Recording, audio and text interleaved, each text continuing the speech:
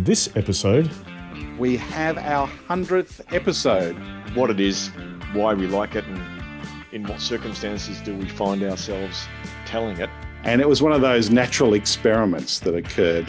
So guys, has anyone seen the movie Hidden Figures? And they became the first computer programmers that NASA ever had. You mean we can't just look it up now? Go, let's do it. No. Let's get going. If you have a story that doesn't work, right, don't spend time trying to fix the story. Just get another story. Welcome to Anecdotally Speaking, a podcast to help you build your business story repertoire. Hi, everybody. I'm Sean Callahan. And hey, everybody, I'm Mark Shank. Well, what an event. We have our 100th episode. This is it. And we're going to do something a little bit different. We're going to look back at the stories that we've told and just pick out a few that we find ourselves telling, on a regular basis, and we'll have a chat about those. So that's the basic plan, and we'll just sort of see how we go. Mark, what do you reckon? We've told so many stories now, well, almost 100, I guess, and out of that 100, what were the stories that drew you back to think, okay, yeah, I tell those ones a few times, actually? Yeah, when we first started to have the conversation about the 100th episode, we were going, let's use our favorite stories. And I think this is a much better test, the ones that we use most often. So, well, that's right. They're obviously useful because we use them, right? Yeah. And so if we talk about what it is, why we like it, and in what circumstances do we find ourselves telling it, then I think we're well on our way. Yeah, let's do that. All right. So my first one is a story that I bumped into back in around 2007. I was coaching a senior executive in the government, and I walked into his office for a coaching session, and Chandani, who was working with us at the time, was with me. And I walked in and he had this big mind map on his whiteboard, and in the top left-hand corner, bathroom story. And I said, what's that? And he said, so I'm doing this big change, and I've got people, leaders all over the country, and they tend to they just tend to rush to the details. And it's really annoying people, and they're very focused on the technicalities. So bathroom story, a few years ago, my wife and I were doing a renovation, and we'd renovated the entire house, loved it. And the last bit was the bathroom, the main bathroom. We'd left it for a few years because we couldn't find the design. Anyway, we finally find a design, we get the builder in, and the renovation commences. I head off overseas on a trip about halfway through the renovation. It's quite a long trip. I come back, and on the Friday, it's due to finish. And my wife, get to the door, and my wife rushes the door and opens the door, and she grabs me by the hand, and we walk down to the bathroom, and she throws open the door of the bathroom, and I walk in, and I look up in the top corner of the bathroom, and I can see there's some grout missing. And I'm going, oh my God, what do they call this? This is terrible workmanship. That bloody grout, look at that grout. And anyway, my wife grabbed me by the ear, dragged me back out to the front door, said, let's try that again. So we walked back to the bathroom. I walked in and I looked at the bathroom, and it was exactly as we wanted it. It was what we pictured. It was wonderful. And I then said, and the grout? And she said, yes, they knew you'd want it to be perfect. It was too wet to finish the grout. They'll be back at 7 a.m. tomorrow morning just to do that final little bit of grouting. Anyway, so it was a beautiful renovation.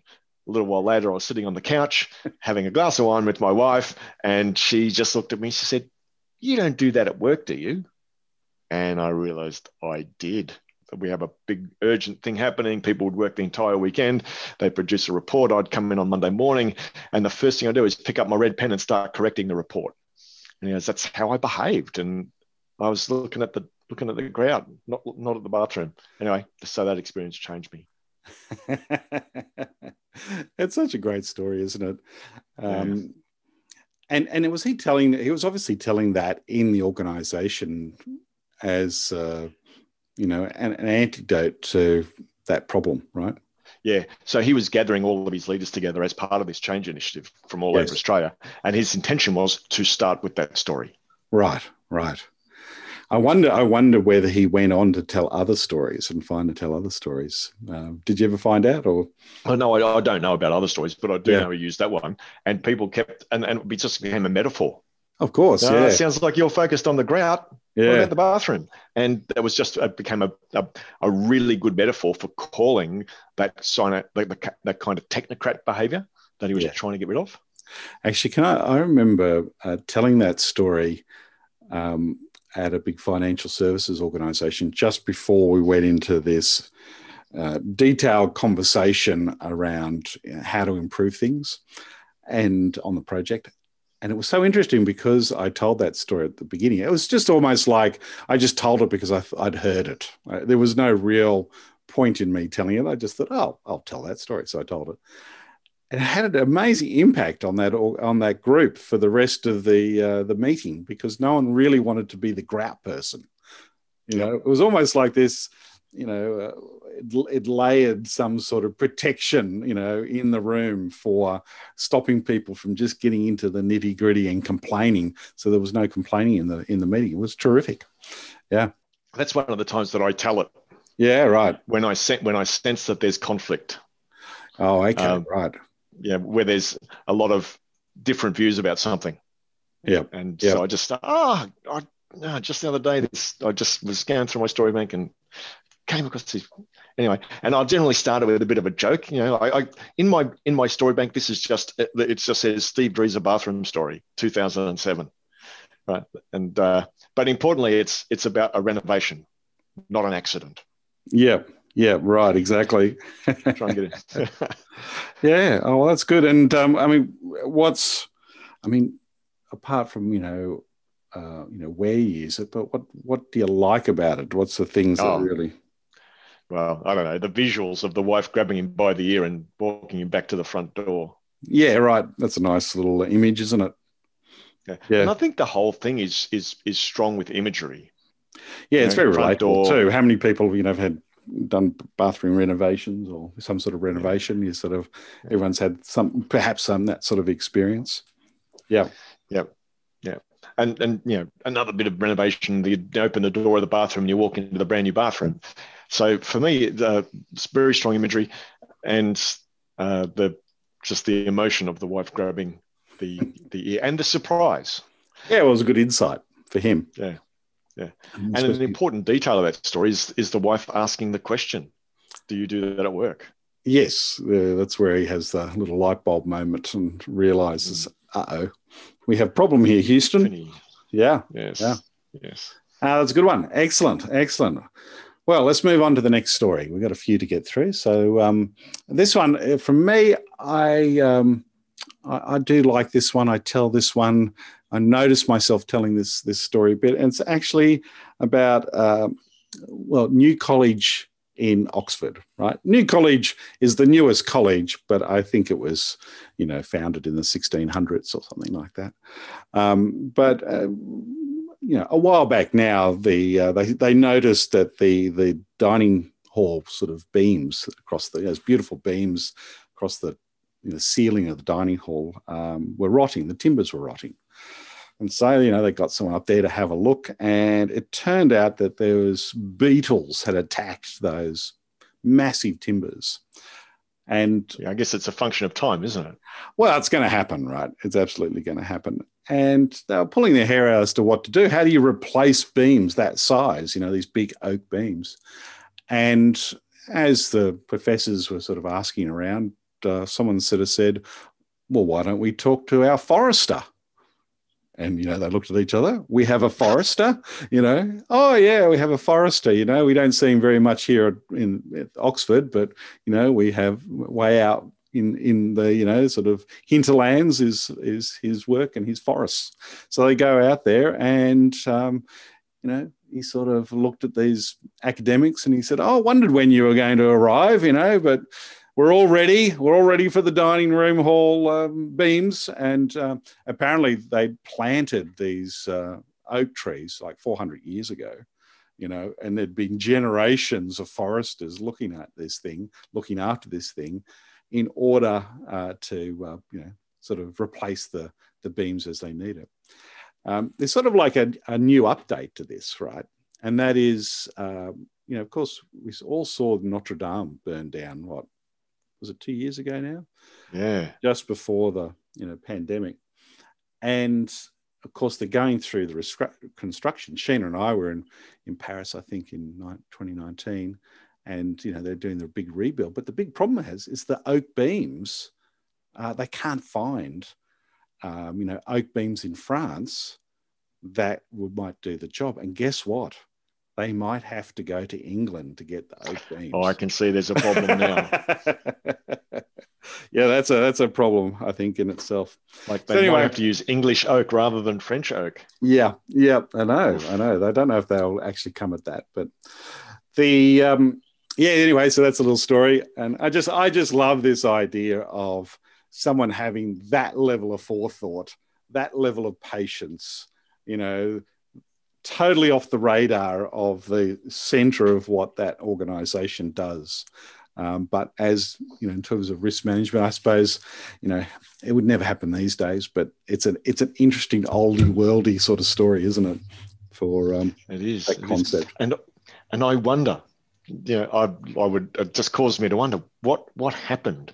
Did they plant new oak trees for the next, for when this round of beams start to get infested?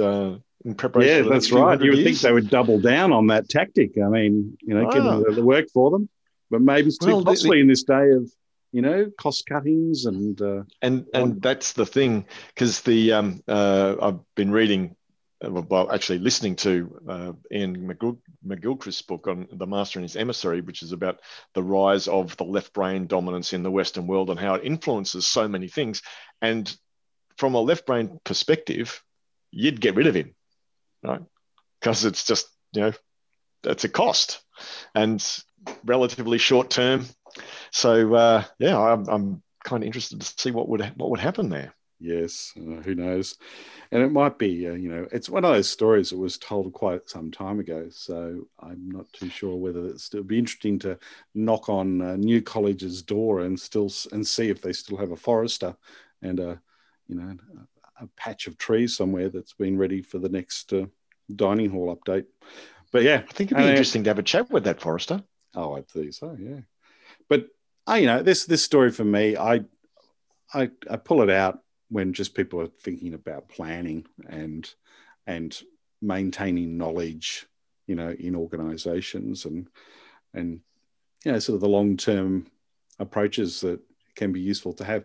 I mean, we're sort of seeing today, with everything digitized, how so much of it, there's been such a long period between the analog world we had in our workplaces to the digital world, and that period in between where so much has been lost, right? Because it just, archives around the world must be just shaking their head going, oh my God, you wouldn't be able to do what we're doing now with that big release of letters, for example, that were sent between the Australian Governor General and the Queen back and forwards around the sacking of Gough Whitlam. That wouldn't happen now with email, I would imagine. It just couldn't occur. Yeah.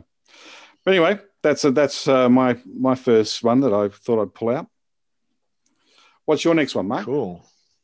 So my next one is one that I use regularly in situations where there's change management, some sort of change happening. And just to reinforce that change can be really hard.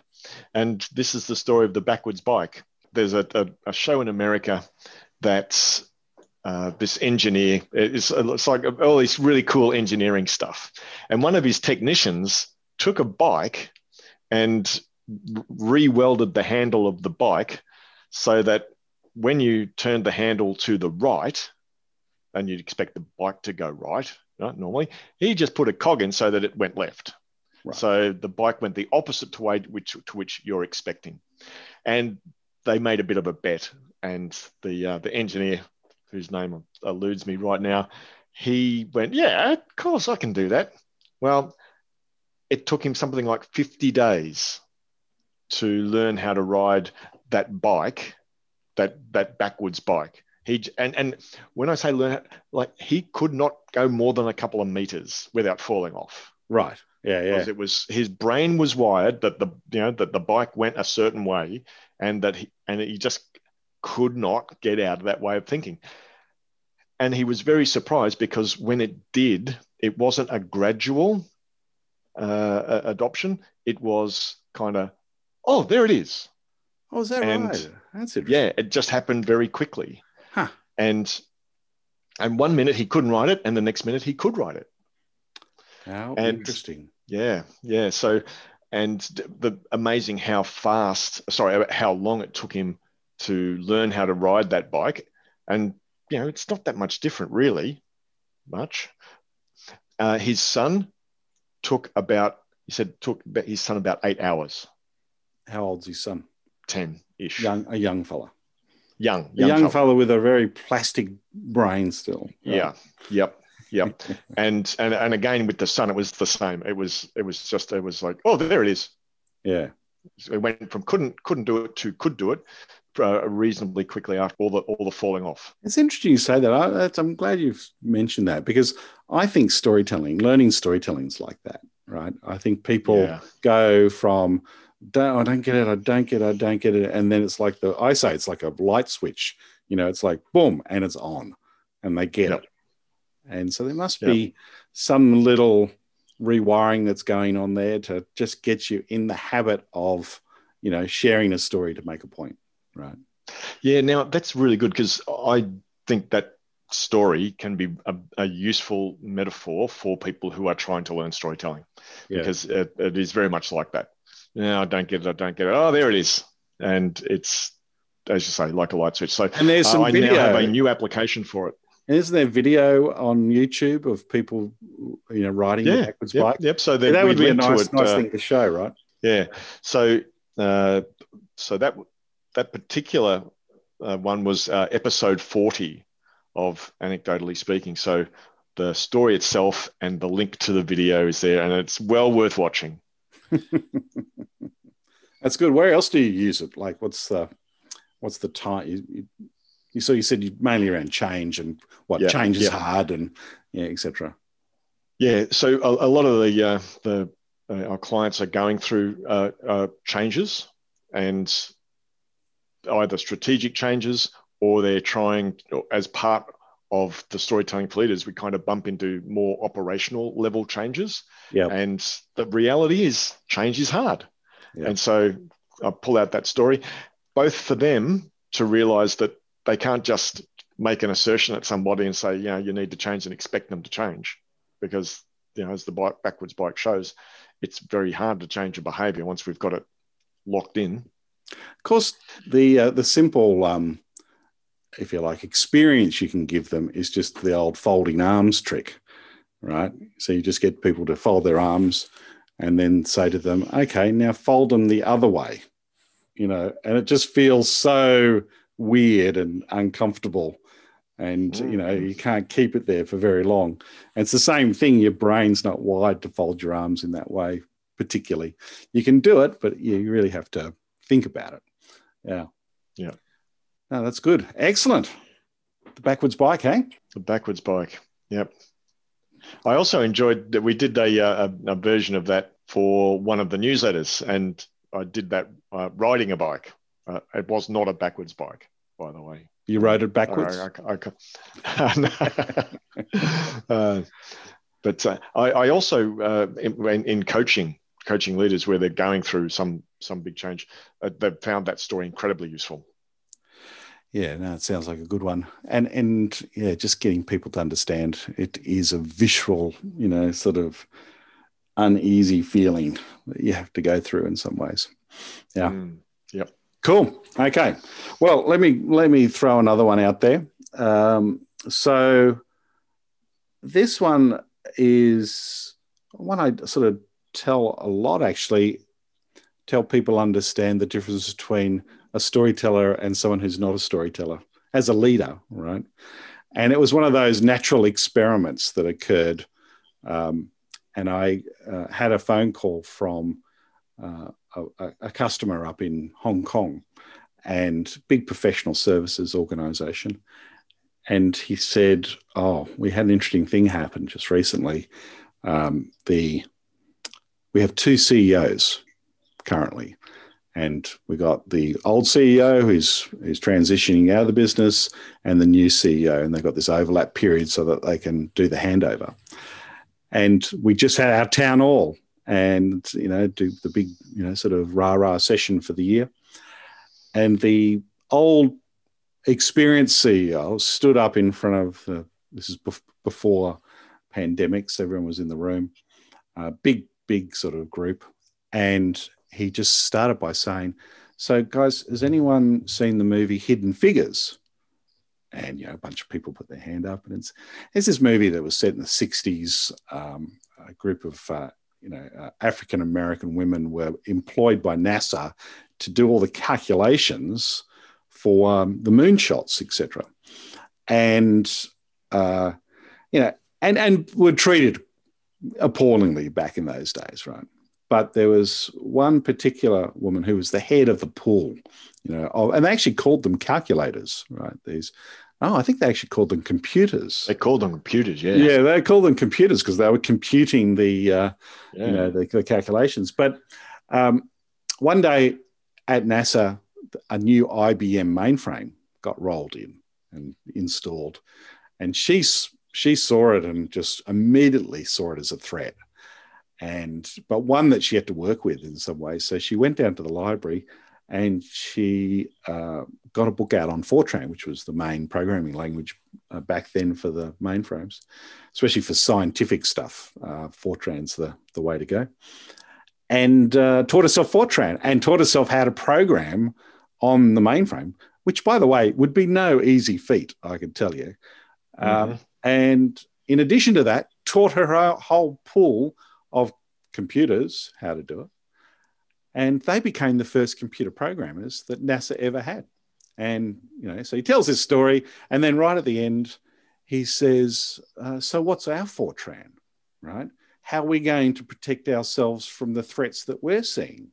And then the next CEO got up, and he was the ex-COO, and he got up and gave a bunch of slides with, utilization rates and, year on year and all the classic, fully loaded slide deck. Yeah, pictures, diagrams, bullet points. Lots of bullet points, lots of charts. I would imagine beautifully presented. Oh, yeah, they were, probably a whole little department creating that sort of stuff for him. And at the end of the town hall, the first CEO was inundated by messages from people saying, look, we've got a team together and we've worked out our Fortran. We think the Fortran is going to be da-da-da-da. And then someone else goes, yeah, well, the mainframe here is something like this. The big mainframe threat for us is this. And I reckon the Fortran, so it was this flurry of conversation and interaction. And the second CEO got crickets. There was there was not a single message or anything that came to him. And that was actually when he was talking to his comms people and said, I think I need some assistance with storytelling. Right. So I think it's a stark contrast, isn't it? When you see that. Yeah, it's a really good contrast. Yeah. And so in a way, I tell that story and I sort of said, well, you have a choice, you have a choice between, using, it's not like the first guy just told stories, right? But he peppered his presentation with stories like that. In this case, from a movie, but, he was adept at telling stories from all sorts of different places. Whereas the first guy just didn't even enter his mind that that's something you would do or, until he saw it work so well for his colleague. Yeah. Yeah. Yeah. Now, in your story bank, do you remember really at the very, very start of Anecdote?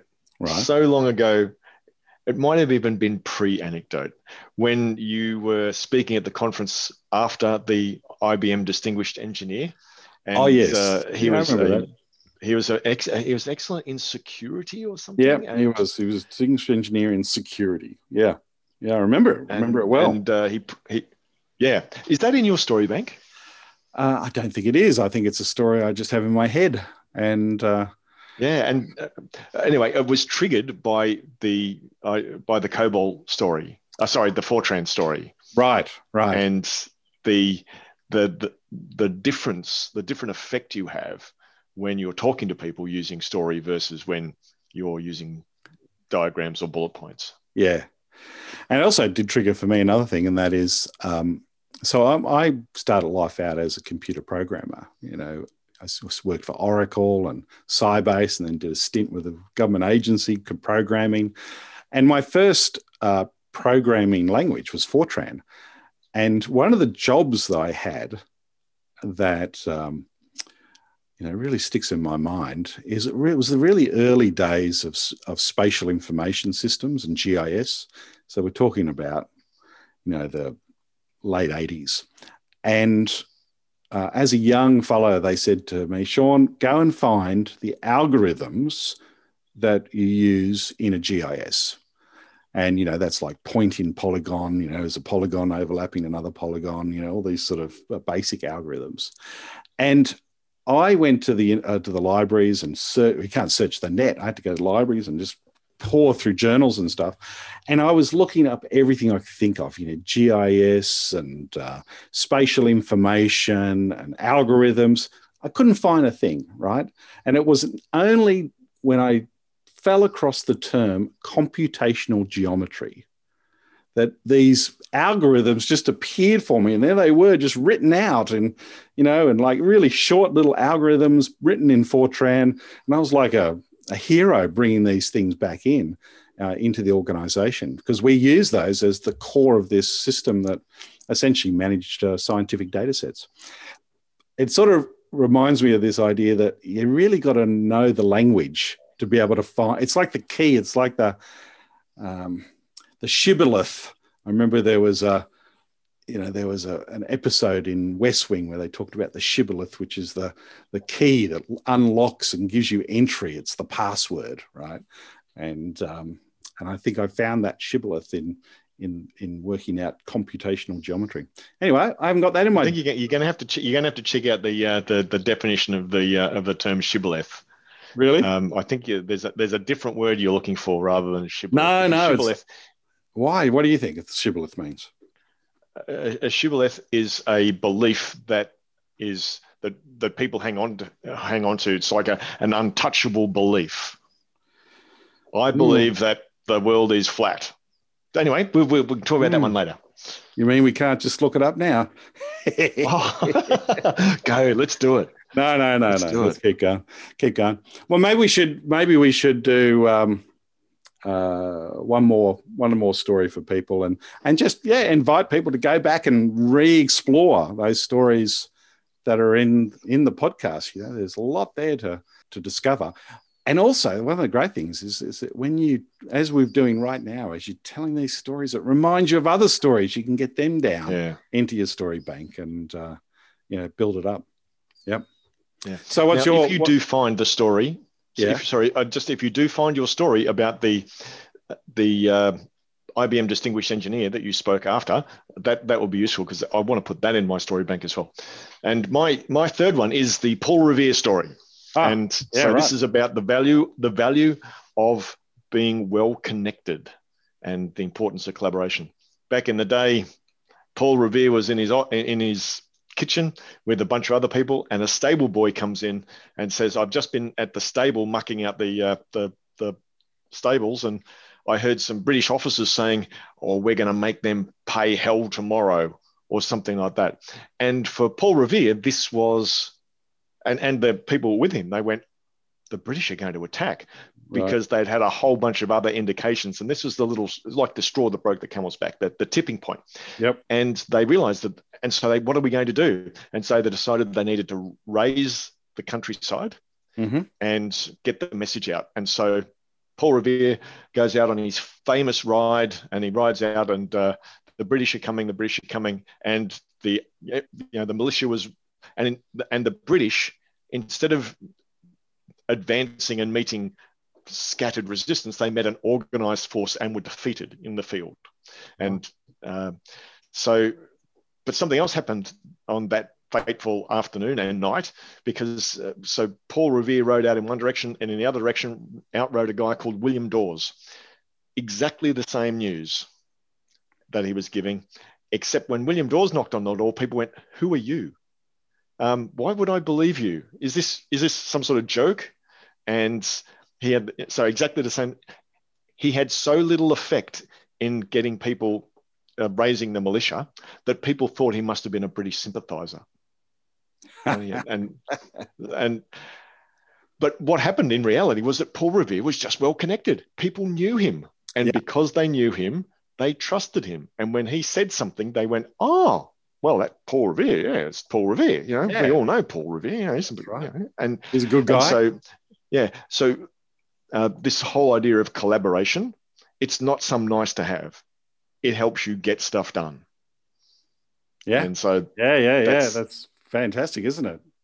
Yeah. I think we got a few stories in that sort of space, don't we? The ones that show how the importance of networks and connections able to help you sort of respond to things you can't predict, or in this case is a classic example, isn't it?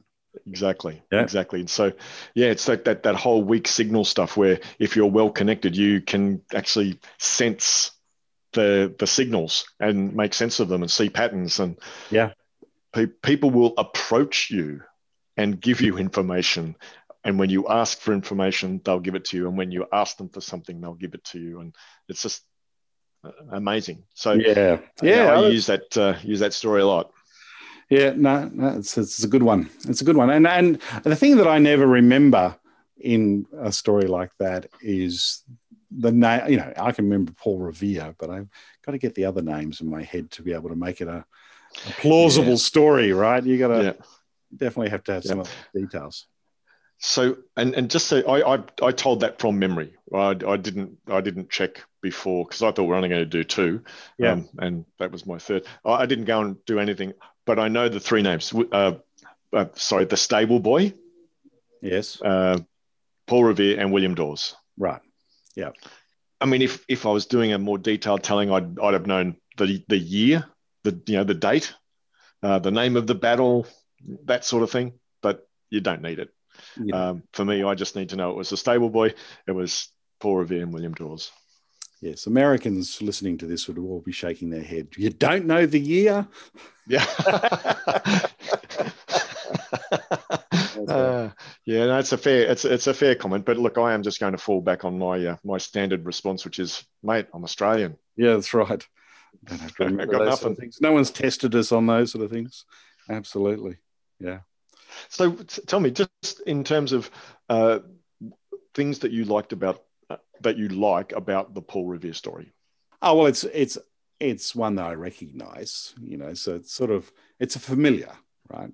And I think it's got a nice point, and I can kind of visualise him riding along, I mean, you've seen that image played out over and over again, on TV, etc. So, but it's not one it jumps to me to tell, right? I wouldn't. Yep.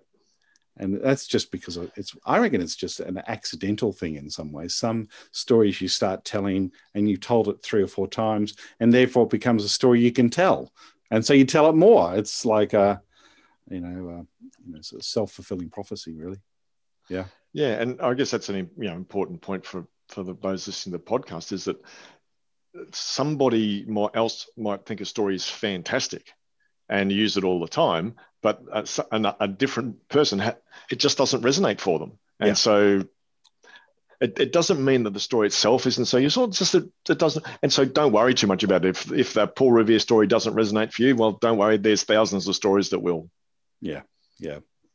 Actually, I remember Annette Simmons once told me that, if you have a story that doesn't work, right, don't spend time trying to fix the story. Just get another story, right? There's more stories out there than you could ever, come close to understanding and telling. So, just got to go out and find more stories.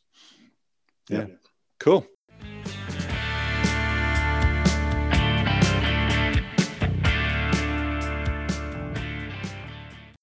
Now, let's wrap it up. I think you had one thing we have to share with everyone. George has said, we've got to make sure we tell everyone about an event, Mark. Well, were you going to do a third? No, I wasn't actually. I thought that was a nice period to wrap. Nice little place to wrap. So in April, we've got another public storytelling for leaders program starting. And so if you're interested in learning how to use this thing called story to be a more impactful, engaging, and maybe even inspiring leader, like the Hidden Figures story, then this is a great way to do it. So the timings for the April workshop are for Europe. So if you're in Europe and APAC, that'll work for you. And if you want more information, our website, www.anecdote.com/events, and you'll find it there. And so all the details are there if you want to go and have a look at the session times.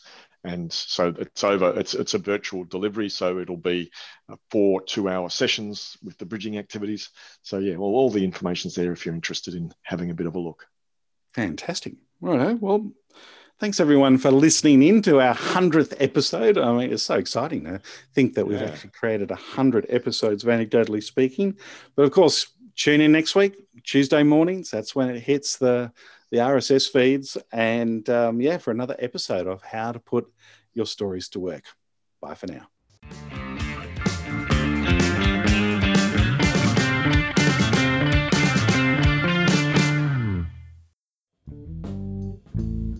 Anecdotally Speaking was engineered by Dave Stokes from Author to Audio.